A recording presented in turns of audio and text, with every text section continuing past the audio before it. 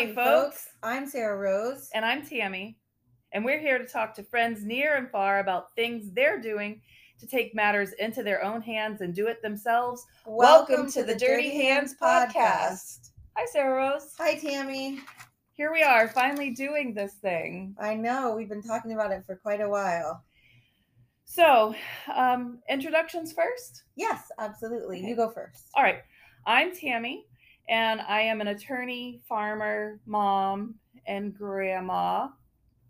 I have a little 5-acre farm where I garden.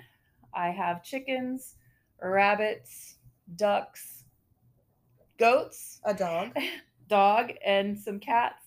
And I'm just in a space right now where I am trying to learn to do things myself, taking matters into my own hands, and trying to learn all the granny skills that have been forgotten over time.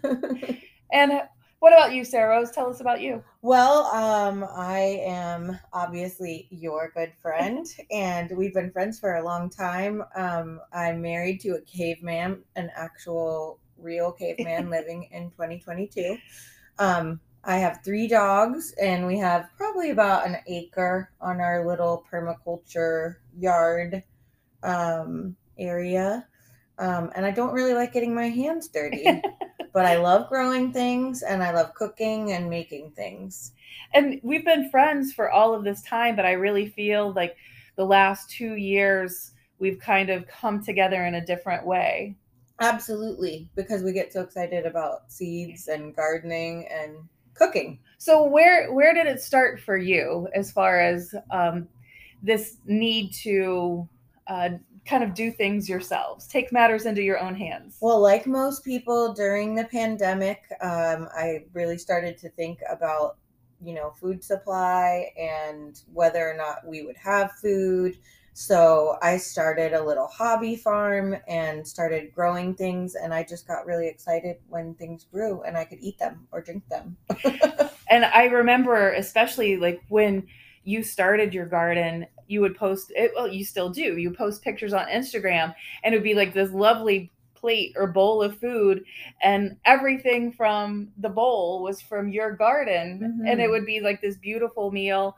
And I know that was something that you were really passionate and proud of, and you should flowers too. And that's what I love, to grow things, see what I grew, and share them. So I'm probably not the best homesteader because I should be hoarding a few more things, but I do really enjoy it. And I can remember I came over to your house for a gathering, and you just had these simple vases on the table that had the dill bouquet, the bouquet dill sprigs, all from and the it was just so so pretty and so refreshing, and just brought like coziness into your home, things that you're bringing from the outside in.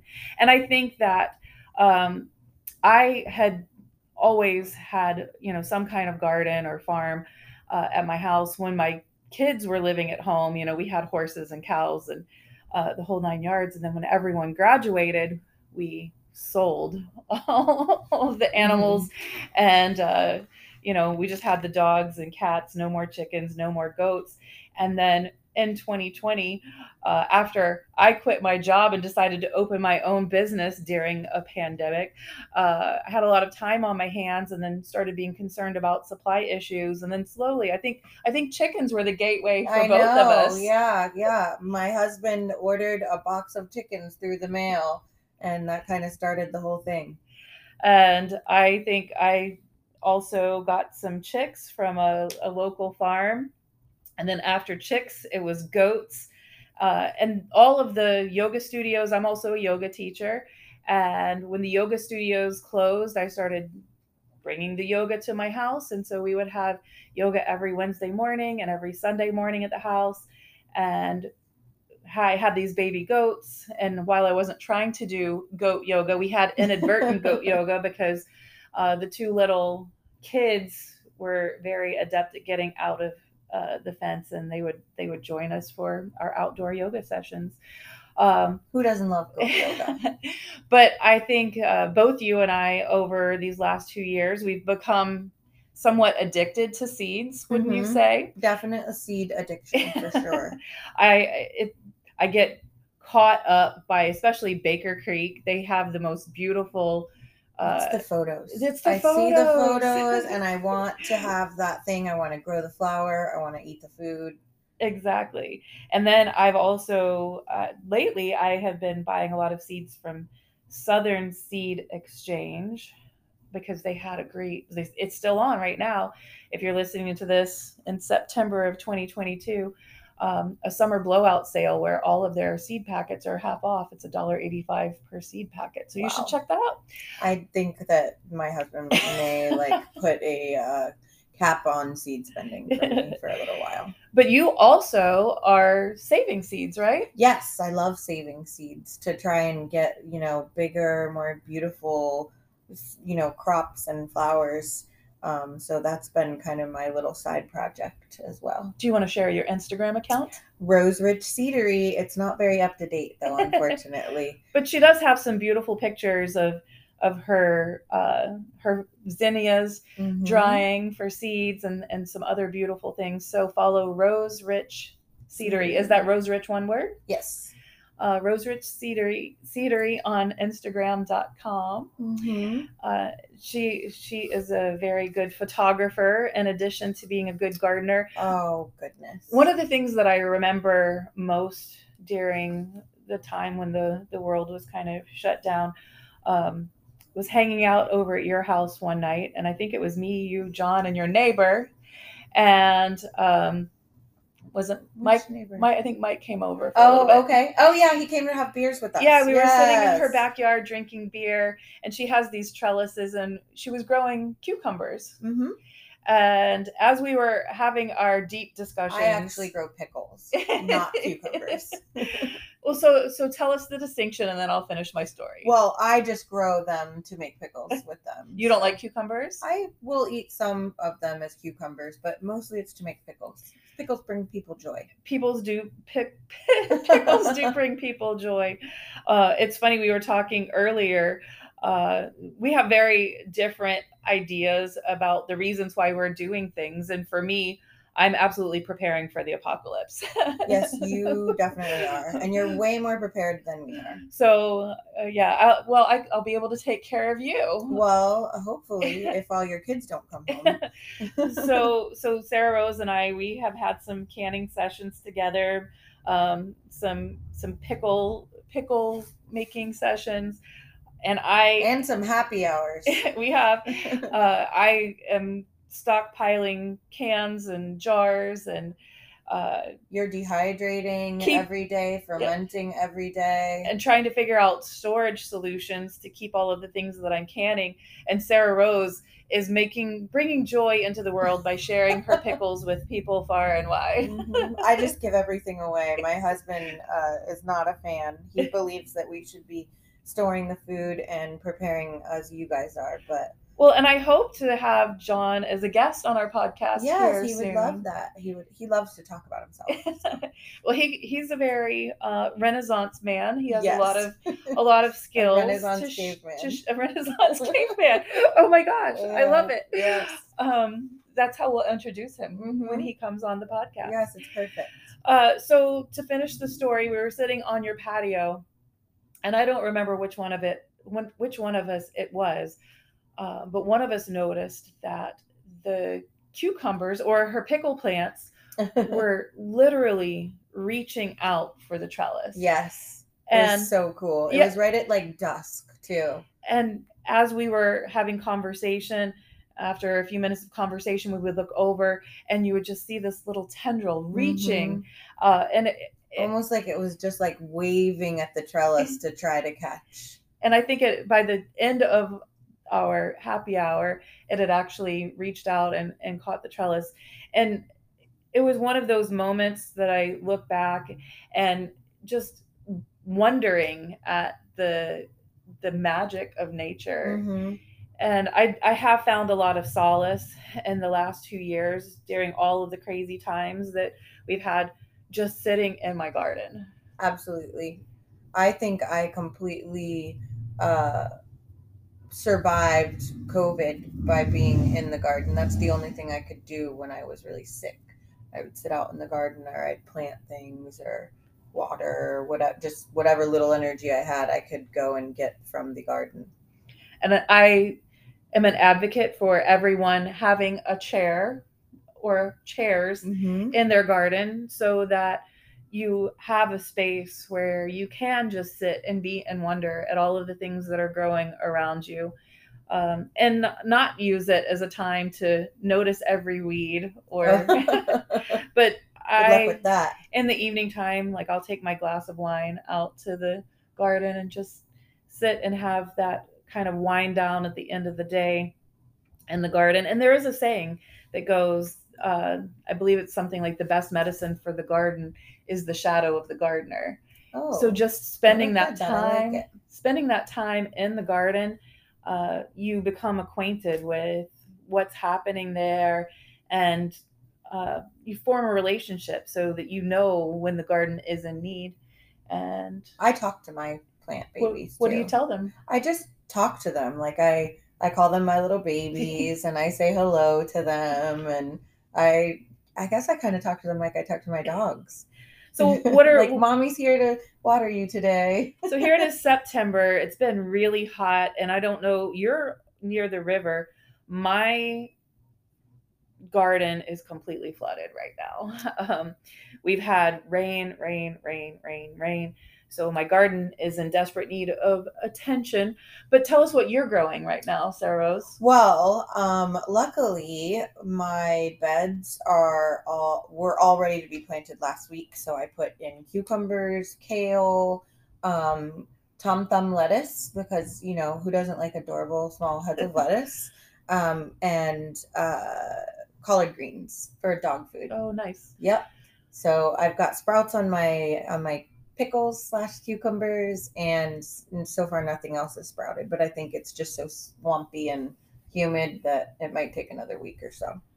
So I still have a lot of summer crops still growing. I had planted a lot of peppers, so I'm still harvesting peppers every week to dehydrate and make different spice blends and pepper powder from. I have butterfly pea flower, Malabar spinach, because once you plant Malabar spinach, you will always have Malabar spinach.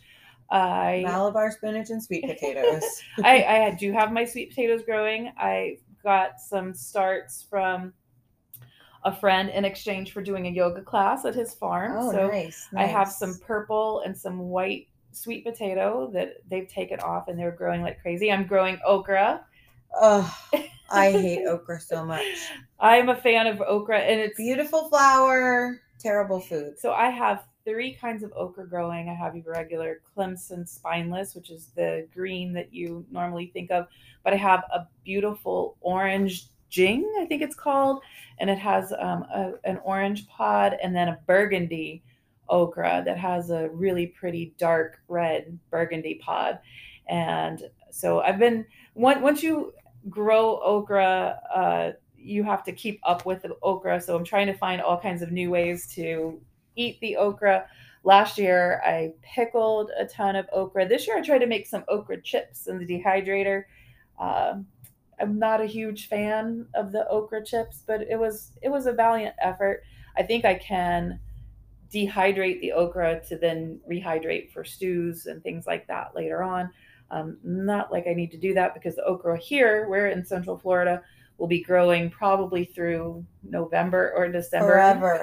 It'll grow forever. Let's see, what else do I have growing? And I hate okra. Do you know why I hate okra? Why do you hate okra? Because my very first garden, that was all we could get to grow that very first season in 2020. And we grew so much okra, I just can't eat it anymore. I started growing sunchokes this year. Okay. Have you ever eaten or used sunchokes? No. So it's another plant where every part of the plant is edible, as I understand, and it's a tuber, so it grows like a potato, but it has yellow flowers that look kind of like sunflowers. Oh, wow. I think you would really enjoy growing it. Well, you'll have to make me some, and I'll try it. So I started some sunchokes, and so those are coming up nicely. I still have some mustard greens and some collards growing. I have pickles. Oh, wonderful. Yeah, I had some little volunteer cucumbers that came back up, and they already have some um, little pickles growing on them. And let's see. Oh, I'm growing the Asian wing beans again this Oh, year. wow. Yeah, I had only a few that took on those, but they're really cool. It's another plant where every part of the plant is edible. You can use the leaves. You can stew them like sautéed spinach, or you can use them in salad. And then they have a nice frilly bean. And then I'm also growing. I have lots of eggplant. Do you like eggplant? I'm not into eggplant. No, not a fan.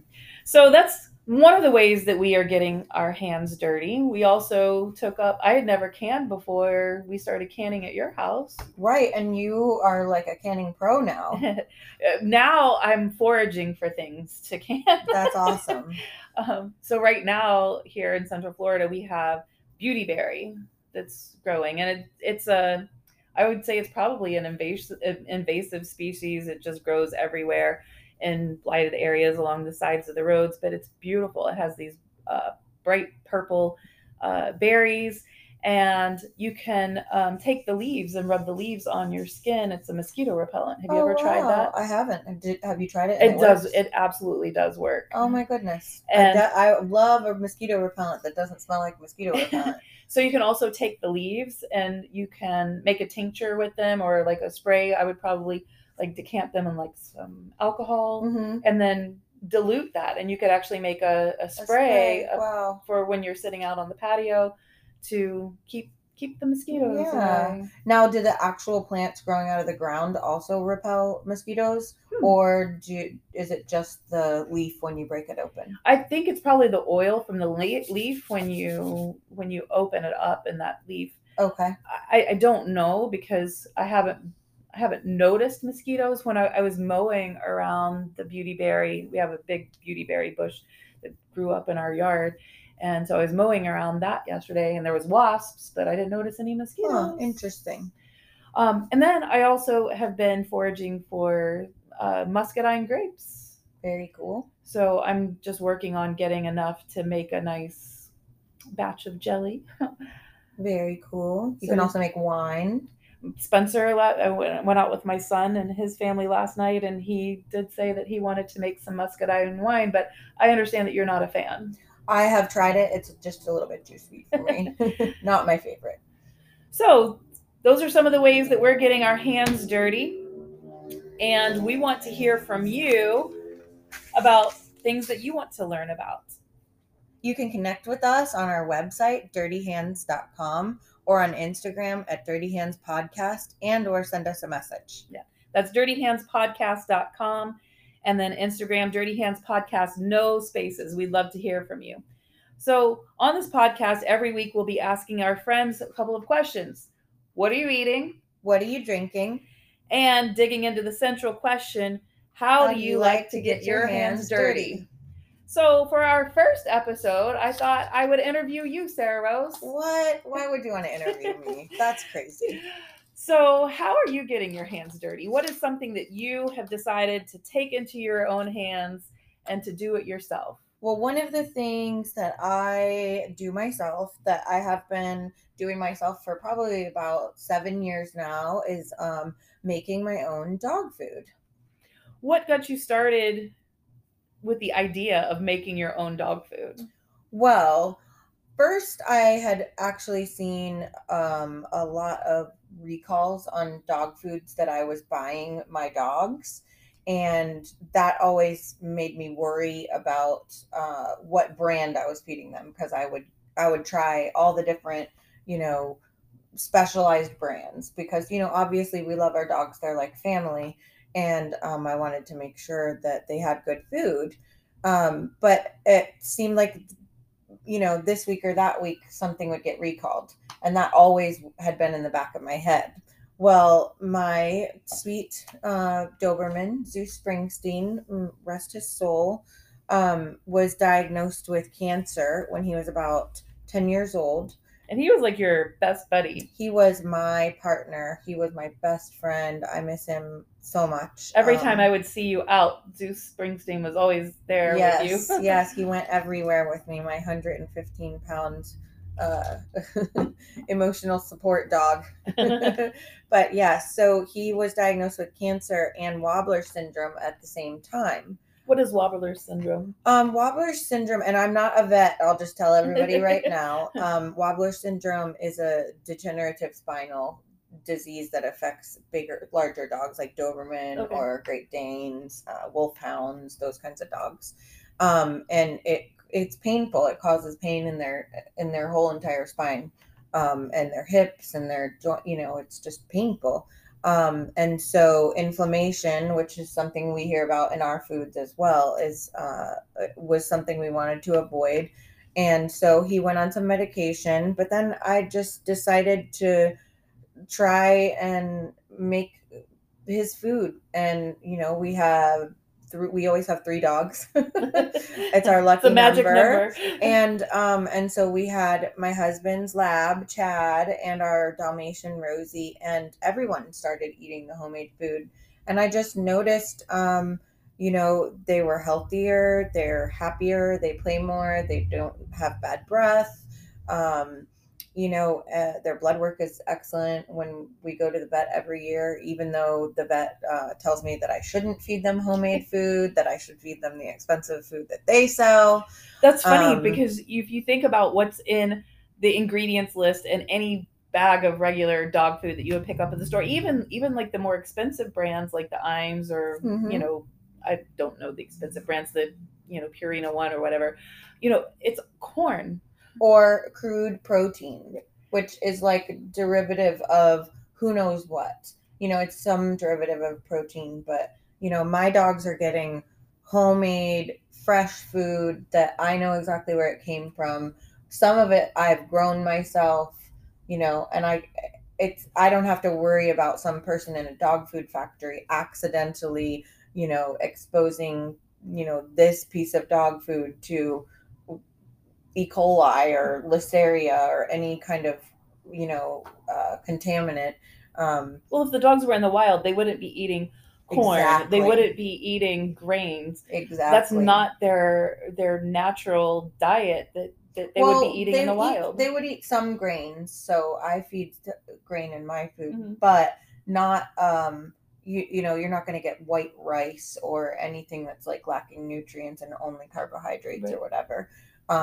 So, in the wild, they don't get to take vitamins and supplements. They don't take medications and things like that. So, obviously, I would tell anyone who was going on this adventure to check with their veterinarian and get advice.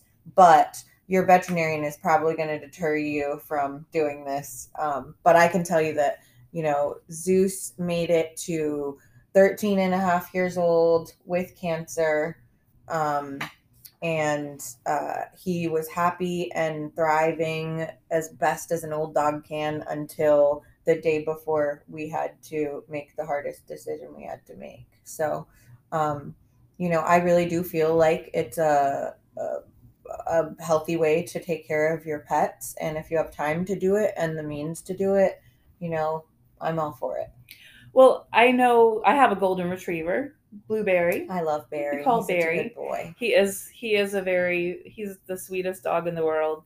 But he is not the most pleasant smelling dog in the world. Mm-hmm. And for a while, he started smelling like Cheetos. Not a good Frito feet. Yeah. And so the first thing that I thought about, the first thing that I did was start bathing him more, but as soon as I would dry him, he would still smell like Cheetos. So the first thing that I thought was to change his diet. So I did switch him from, a regular grain-based dog food to a grain-free dog food. And it was amazing how quickly he stopped smelling like Cheetos. And, the thing, one of my concerns, and this is something we'll talk about in a little bit with pet food in general, is we keep hearing about supply chain issues. the price of the grain-free dog food. I mean, he's been eating grain-free dog food for probably about 6 months. And when I first started buying the grain-free bag of food, it was about $28, $28.99. So right around Right. $30 for, the big bag of food. We went to Tractor Supply last night and bought a bag Oh my $45.99. That's goodness. how much the prices have increased. So that's another consideration for, I think, people to consider. Is it going to be sustainable to continue feeding your pets commercially made food if there's concerns about you know it being available, supply. So I think all of us are going to have to start to think about ways, not just for dogs, but for me, I'm looking at ways that I can feed my chickens, that I can feed my goats without having to rely on Tractor Supply or, the Amazon. exactly. Right, right. So tell us a little bit about um, what do your dogs get to eat? What's your recipe? Well, now we still have 3 dogs, 2 Dobermans and our Dalmatian. So you have Odin Odin, and Ruby, Ruby. and Rosie, and they eat mostly homemade. We took 1 year off for when Ruby was a puppy. We fed regular dog food because she had to eat puppy food, and to switch, it was just unfair to watch the other 2 dogs get the homemade food. So we did a year of that, and now we're back on our homemade food. And I do it mostly on Sunday. I will make a giant pot of food, and the pot that I cook the food in, if I make it as efficiently as I can, it's about 26 servings of food for each of my dogs at their weight. And you have to do the research to figure out how many calories your dog needs by weight. But I basically, have been doing it so long, I've got the portion sizes down for my dogs, but it's different for every dog depending on like what breed, age, and weight they are. So, but all that information is really easy to find online. Um, and I just start out with some sort of protein, almost always chicken, turkey, or something lean, salmon, and you can use all kinds of stuff. I never use pork, and I use beef not often. If I do use beef, I will use beef heart. I use a lot of chicken heart in my dog food as well. And I usually add a grain like farro or barley and lentils and plenty of green vegetables. Do you ever add like sweet potatoes? I do. Depending on how many we've grown, I will throw sweet potatoes in there, or sometimes I'll just mix up the recipe and get some sweet potatoes in there. They have a lot of sugar though, so I don't Okay. put too much sugar in there. I also do blueberries quite a bit. Okay. I think I have seen blueberries on some of your Instagram photos. Yeah, they love blueberries. So why not pork? Pork is a little bit more fatty, and that if you feed them too fat rich protein, their stomachs get upset and they'll throw up. Like if you leave your bacon grease on the counter and your dog licks it off the plate or the pan, they'll almost inevitably throw up. And I imagine that could also cause some like long term, Well, health issues and potentially. it also causes problems at the other end. So you don't want that in your house either. So, Sarah Rose, you said that you like to use beef heart or other organ meats and things like that in your dog food. Now, that's something that at the normal grocery store, I don't normally see on the grocery store shelves. So, how are you sourcing those proteins? Well, funny enough, they actually have it out on the display shelves at Publix fairly often. But if not, you can ask any butcher, any grocery store, or your local butcher shop. I go to our local butcher shop actually to get my beef heart. And if you ask nicely, they'll even grind it for you, which makes it a lot less gross to deal with. It's got a very strong smell, but the dogs love it, and it's really, really good for them. Um, I also sometimes will just go to Aldi or whatever store you go to, get the giant pack of chicken thighs with the bones in and the skin on, and I will boil them in a big pot of water and simmer and until the bones fall right out of the chicken, so that all that bone marrow and collagen goes into the bone broth that's cooking with the chicken and the chicken skin. And I'll just make sure I count how many I put in there to begin with and pull out the cooked bones before I add in the other ingredients to the feed, and then they get all of that richness from the bone broth, this fat from the skin, and the actual protein from the meat itself. So how are you storing it? Because this is their food for the entire week. How are you storing it to keep it for them all week long? So when it's just me and my husband, we actually just put the gigantic pot of food in the fridge and pull it out and scoop out the servings for our dogs. But when we go out of town, or if I have a training somewhere, or somewhere where someone else might have to take care of our dogs, I'll portion it in either like reusable sandwich bags or containers, and either freeze it or keep it in the fridge depending on how long. It keeps for about 6 days in the refrigerator. So if it's going to be longer than that, I'll freeze individual portions of it. Do you taste it? I don't, but John eats it all the time. He will come into the kitchen and he will smell the dog food and he thinks it's for him and he cannot help himself, and he gets himself a giant pile of it. I mean, he says it's delicious. It doesn't have any spices or flavors in it. It's just food, but he loves it. You also do bone broth too for yourself. I do. So, where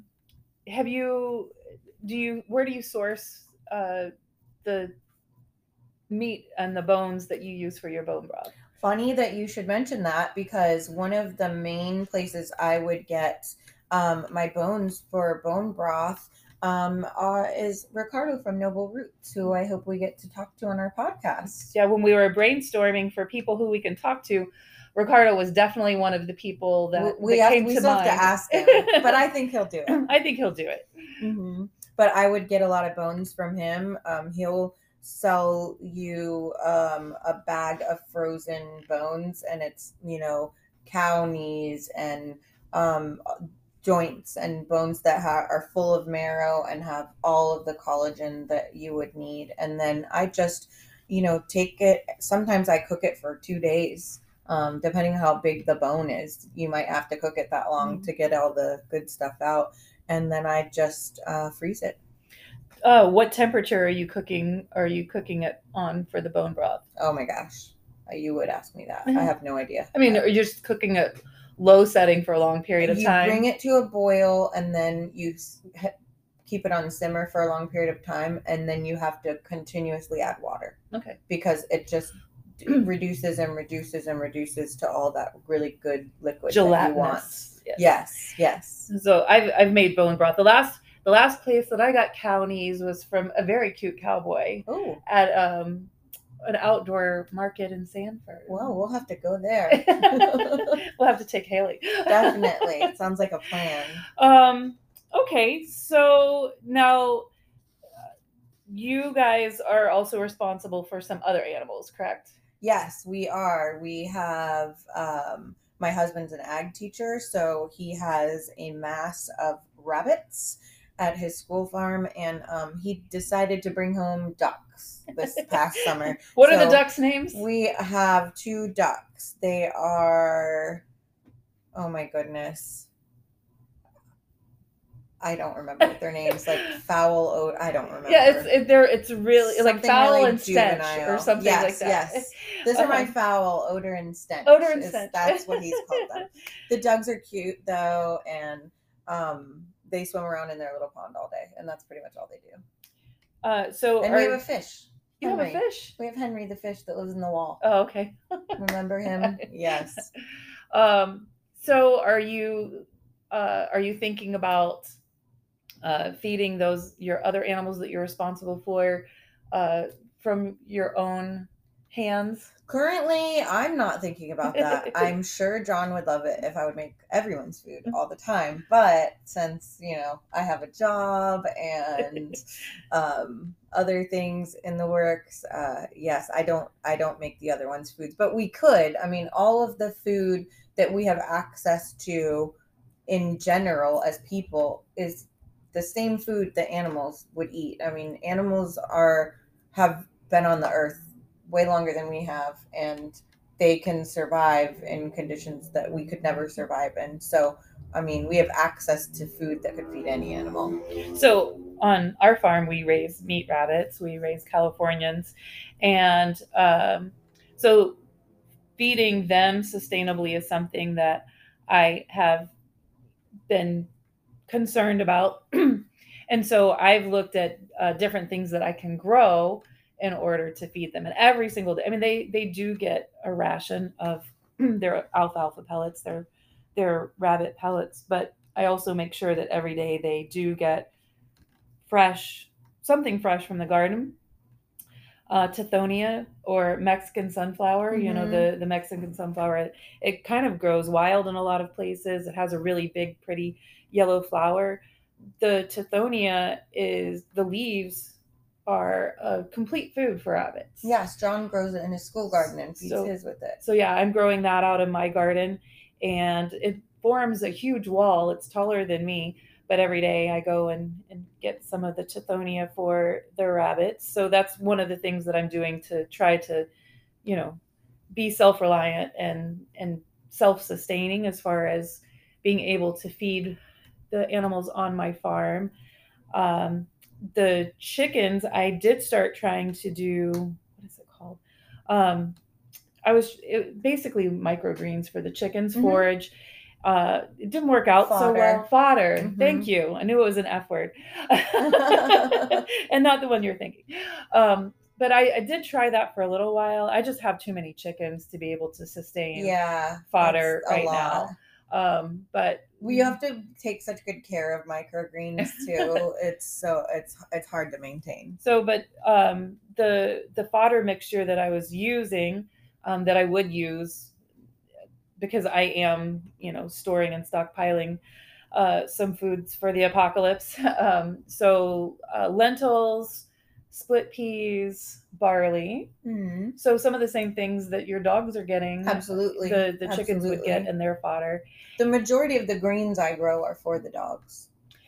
Speaking of greens, I'm trying to, right now, I have some silage tarps out in the back pasture, and I'm preparing those beds. So I have billboards. They're old vinyl billboards that have come down, and they're probably 40 feet wide by 20 feet across. And so I put those down to kill the grass, and then I pull that up, and then I plant in that space. I'm planting like cowpeas or other nitrogen fixing cover crops.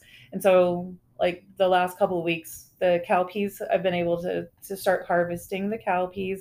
But my plan for those spaces that I'm putting out there in the back 40 is to grow turnips for, she's making a face. Oh, I love turnips. She's not a fan of turnips. Turnips are a very sustainable food because we can eat them. They have lots of starches in that turnip root, but then also the greens are good. But I am looking to grow them for the goats as part of their fodder. Yeah. And then also the chickens will eat the greens. Goats don't have as sophisticated as a palate as I do. No. So as far as making food for your pets, what do you have any advice that you would give for the people who are listening? Watch their poops. That's my best advice when it comes to your dogs in general, is watch when they go to the bathroom. Like, does it look healthy and normal? Are they drinking water? I noticed that my dogs don't drink nearly as much water when they're eating homemade food as they do when they eat dry food. And I'm not dogging on the vet or anything, they'll tell you, like I said, not to cook your dog's food or not to do it every day, that they need certain nutrients and minerals that are in the dog food you buy. But I just haven't in my own dogs, and this is my second pack of homemade feeding. I haven't noticed anything negative or detrimental on their health. If anything, their health is improved. No, and they having seen them over the years, they always have shiny coats, bright eyes. They Clean appear, teeth. appear very, very healthy. And we're not telling you that this is the only way to do this. There are No. many ways to skin a cat. Please don't ever think that we're trying to preach. We're just having a conversation with people who are out there doing things themselves, so that we can learn and Absolutely. start to try to do things to make ourselves more self-reliant, and not to have to rely on the government, or just to have fun. Right, exactly. It's a lot of fun. So some of the things that we have planned for conversations coming up in the future, we have a friend that has a nursery and farm, and he's a food forester. So lots of permaculture ideas. We definitely want to talk to Jennifer about pantry facials. Yes, how to pull things out of your own pantry to improve your skin and hair. I hope there's no barbecue sauce. Also, we're going to talk to our friend Mark about making pasta. Now that's a great way to get your hands dirty. Yes, that's right there my in favorite the dough way. And speaking of dough, our friend Joe hopefully will come to talk to us show about how to make homemade dough. Absolutely. So we have a lot of good things lined up. Yeah. So until next time, get out there and get your hands dirty. And we'll keep digging for more ways you can do it yourself.